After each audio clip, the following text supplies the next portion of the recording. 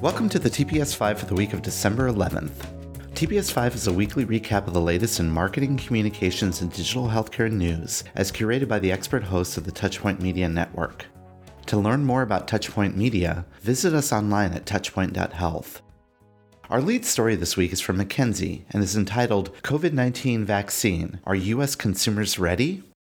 It discusses the latest insights on U.S. consumers' reported acceptance of COVID-19 vaccination and some considerations for healthcare leaders.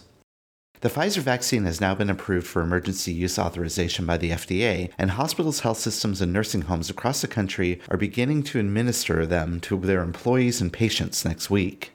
They're also beginning to develop communication plans for their communities. A high level of vaccine adoption is required to achieve herd immunity, even accounting for some level of natural immunity. However, we have significant gaps in achieving the percentage of population needed to achieve this. Consider the way Americans have responded to vaccines before. Only about 40% of U.S. adults aged 18 to 64 today receive flu vaccines. Vaccine adoption among minority groups is often much lower. For example, in the 2019 through 2020 flu season, 53% of non-Hispanic Caucasian adults aged 18 and older got vaccinated, compared with 38% of Hispanics and 41% of non-Hispanic Black Americans in that same age group. These inequities are particularly worrying given the disproportionate health impact that COVID-19 has had on minority populations.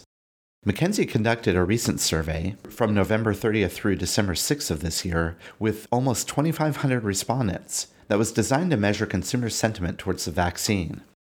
88% of consumers surveyed believe that a vaccine is very or somewhat important to return to normal activities. Consumers, however, fell into three COVID-19 vaccine adoption segments along a continuum of stated vaccine enthusiasm, and there are opportunities to better inform and engage these consumers.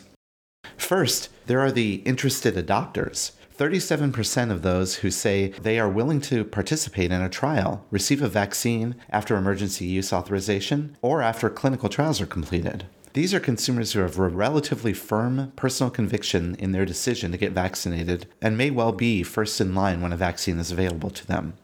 Then there are cautious adopters, 45% of respondents who want to wait until the vaccine has been on the market for between 3 to 12 months, or until they feel confident about it.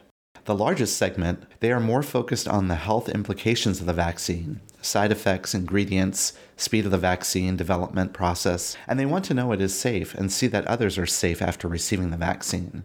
They want to receive information from trusted sources, namely physicians. And then there are the unlikely adopters, 18% of respondents who are unlikely to receive the vaccine regardless of timing. They comprise of people who do not think they need it, for example, healthy young adults who may perceive low personal risks, or because they have developed negative sentiments about vaccinations, general distrust, beliefs about harmful effects from vaccines, etc.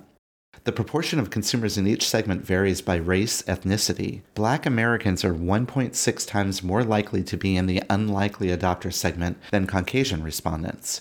And Black Americans in the unlikely adopter segment share similarities, for example, in income and attitudes, with non-Black consumers in this category. But as consumers' understanding of potential COVID-19 vaccines increase with new information, so have their attitudes and perceptions of the potential vaccine, including reduced skepticism from the benefits. For example, within the cautious adopter segment, some respondents have shifted away from waiting until they are confident that vaccine has been proven to be safe to getting a vaccine once it has been on the market for 3 to 12 months. Therefore, consumer sentiment seems to be fluid and can change. Another key finding is that although physicians are the most trusted information source, local news and social media are the more frequent sources for vaccine information, and these information sources are more likely to result in respondents being less likely to consider a vaccine after receiving this misinformation. When asked which information source has the most influence over their perspectives, interested adopters were more likely to identify a physician compared to other segments. Unlikely adopters were more likely to identify the local news, and twice as likely to have been most influenced by social media. Experience shows that consumers have changed their minds on vaccines in the past when their concerns were addressed by those who they trust. Consumers care about vaccine safety and efficacy, and the survey respondents said that when a vaccine had a higher efficacy rate, they were more interested in receiving the vaccine. The article goes on to outline ways that healthcare leaders can consider 3 actions to engage consumers efficiently. First, Build a dynamic consumer engagement model. Consumer engagement approaches should be dynamic to reflect the emerging facts of the vaccines and be explicit and transparent on what evidence we know and do not know. Effective engagement approaches test, learn, and iterate in an agile way. The next focus should be on activating a coalition of vaccine leaders, doubling down on engaging influencers that consumers trust most for vaccines, physicians, nurses, and even pharmacists, because they are perceived as providers of factual vaccine information and credible counsel to patients. You can also engage with influencers to cut through the noise and get the facts to consumers. They recommend to create a platform for COVID-19 early vaccinators to tell their personal stories, and this can help to demystify the vaccine experience and create broad transparency about side effects, and thereby increase trust. Lastly, personalized consumer engagement using modern consumer data and analytical techniques. Personalized communication and engagement, including micro-targeted communication pushed through a consumer's preferred channel, can help trusted community messengers reach consumers while protecting their privacy. The article ends by stating that healthcare leaders have the opportunity to better inform and engage consumers in their role as educators in providing access to care consumers need, leveraging a new approach to support adult vaccinations for the betterment of our lives and livelihoods.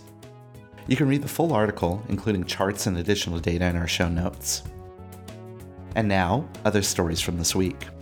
Harvard Business Review published an article called "What the Pandemic Means to Healthcare's Digital Transformation." It shares how healthcare organizations grapple with responding to the ongoing pandemic and adapting their operations to continue to fulfill other aspects of their care mission, but that they also must begin to define and prepare for the future of care amid economic, regulatory, and social inequities.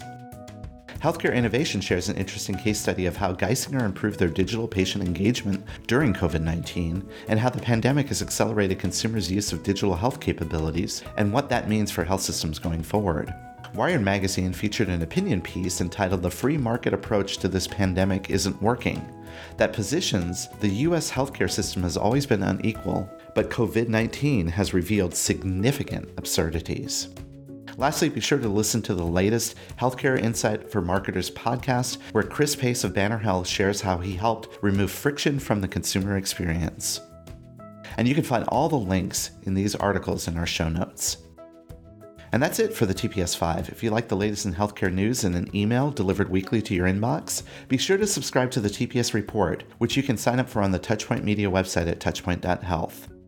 Stay safe, be positive, and have a great week.